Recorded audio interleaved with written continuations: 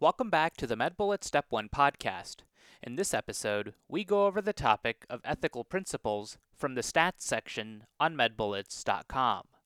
Let's start this topic with the concept of core ethical principles. There are 4 core ethical principles: autonomy, beneficence, non-maleficence, and justice.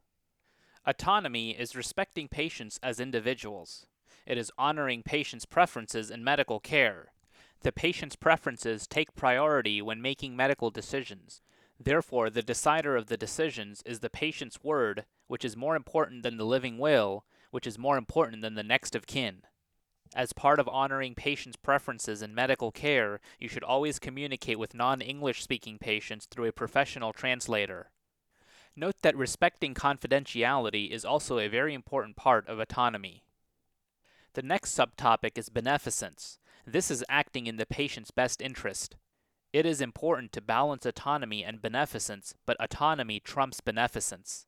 Next up is non-maleficence, and this means, quote, do not harm.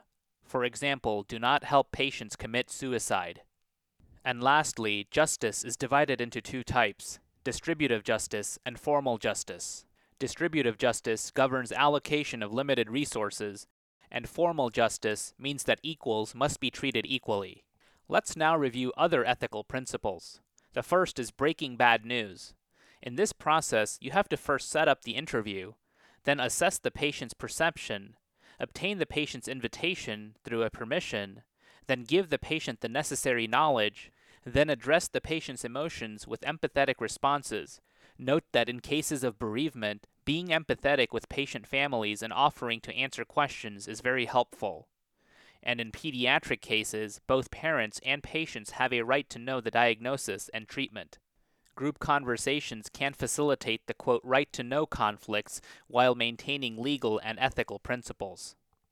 The next set of principles are the end-of-life care principles, which include evaluating patients for hospice care if they have a life-limiting diagnosis, prognosis of less than 6 months, giving hospice patients antibiotics and pain medications because treatments that enhance quality of life should be administered in hospice care, and only treatments that sacrifice current well-being for future longevity should be avoided.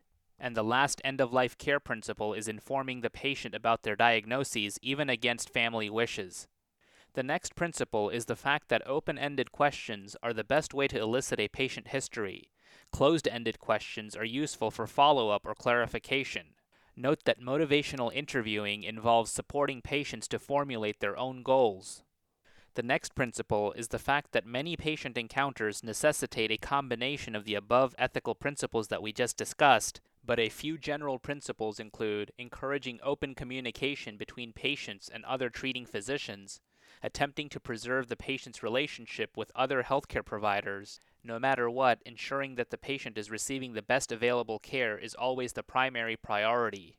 If a mistake is discovered, the physician should disclose that to the patient and/or the family.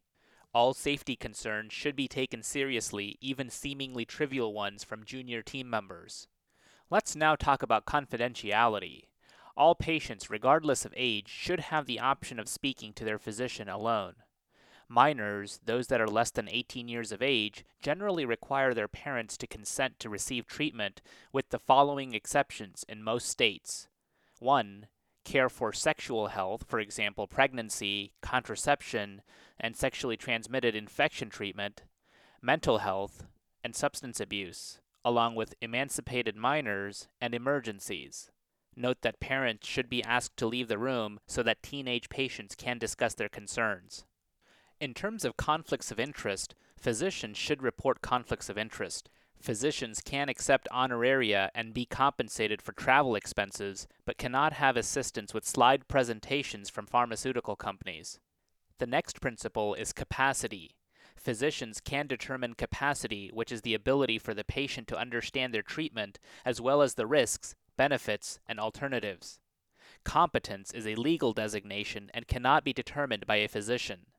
The next principle is adherence. Extended contact with physicians through follow-up appointments increases adherence with lifestyle changes. Barriers to medication compliance should be explored in a non-judgmental, open-ended manner. Concerning reports of medication abuse should be discussed directly with the patient. Creating an organized, written linear care plan is key to increasing medication compliance in patients. Adopting a non-judgmental, collaborative mindset is key for treating substance abuse disorder. Let's now talk about patients with a history of sexual abuse. Physicians should first listen empathetically to the patient's feelings and concerns. Avoid judgmental statements, over-pathologizing, or prematurely jumping to treatment. And the last principle is medication compliance in children. This is a multifaceted issue with factors including age of the patient, knowledge about the disease, peer pressure, rebellion or independence, socioeconomic status, cultural issues and beliefs, and family structure. Okay, so now that we've gone over the major points about this topic, let's go over a few questions to apply the information and get a sense of how this topic has been tested on past exams. First question. An 82-year-old man with metastatic squamous cell carcinoma of the lung tells his hospice nurse that he needs opioid pain medications for severe suprapubic pain associated with dysuria and increased urinary frequency as well as back pain. His past medical history is significant for chronic bronchitis as well as squamous cell lung cancer, and his wife has durable power of attorney for making his healthcare decisions. At baseline, he requires between 1 to 3 liters of oxygen by nasal cannula, and his oxygen saturation is currently 87% on 5 liters of oxygen. He is found to have cloudy urine that is positive for leukocytes, nitrates, and bacteria. Which of the following is the most appropriate course of action to take? 1. Call the patient's wife so she can make the decision. 2. Give antibiotics but not opioid analgesics. 3. Give both antibiotics and opioid analgesics. 4. Give neither antibiotics nor opioid analgesics. Or 5. Give opioid analgesics but not antibiotics.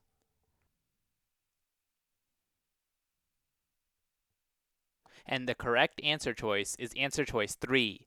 Give both antibiotics and opioid analgesics. This hospice patient who presents with pain as well as a urinary tract infection should be given both antibiotics and opioid analgesics because both would improve his quality of life. Remember, hospice care is an option for end-of-life patients who agree to stop pursuing aggressive therapies in favor of maximizing quality of life. Patients who engage in hospice care should still receive all therapies that would minimize suffering or promote quality of life, including pain medications. Furthermore, patients should also receive antibiotics to treat infection because this is a therapy with very little morbidity that can dramatically improve the patient's quality of life. Specifically, patients in hospice do not abandon all therapies that promote length of life. Rather, they abandon the therapies that seek to prolong life at the expense of current suffering. Let's now review the incorrect answer choices. Answer choice 1, call the patient's wife so she can make the decision, is incorrect because the patient is currently still coherent and able to make his own decisions. Durable power of attorney takes effect when a patient is unable to express his or her own wishes.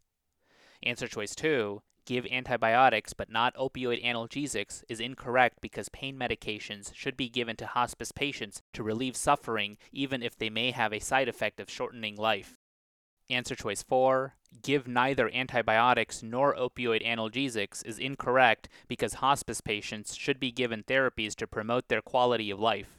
The only therapies that are abandoned during hospice are those that sacrifice the current quality of life for potential increased length of life. And finally, answer choice 5, give opioid analgesics but not antibiotics, is incorrect because antibiotics have low morbidity and potentially dramatically improve the quality of life. In summary, therapies that increase the quality of life, such as pain medications and antibiotics, should be given to patients in hospice care. Next question. An 18-year-old girl presents to the clinic for her first well-woman visit. She has no complaints currently. Menarche was at age 13 and her last menses was 2 weeks ago. Her temperature is 99.5 degrees Fahrenheit or 37.5 degrees Celsius. Blood pressure is 110/60 millimeters of mercury. Pulse is 84 per minute, and respirations are 15 per minute. Her physical exam, including pelvic exam, is normal. She currently takes no medications and has no allergies. She denies illicit drug use and acknowledges that she is sexually active. Which of the following is the most appropriate way to begin obtaining a sexual history? 1. Quote, are you currently in a relationship with anyone? 2. Quote, are you sexually active with men, women, or both? 3. Quote, do you use protection when you have sex? 4. Quote, how many men or women have you had sex with? Or 5. Quote, you should be honest with me about your sexual history or else I'm not going to be able to help you.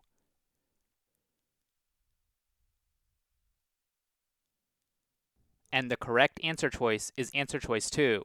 Quote, are you sexually active with men, women, or both? The most appropriate question to ascertain a sexual history is, quote, are you sexually active with men, women, or both?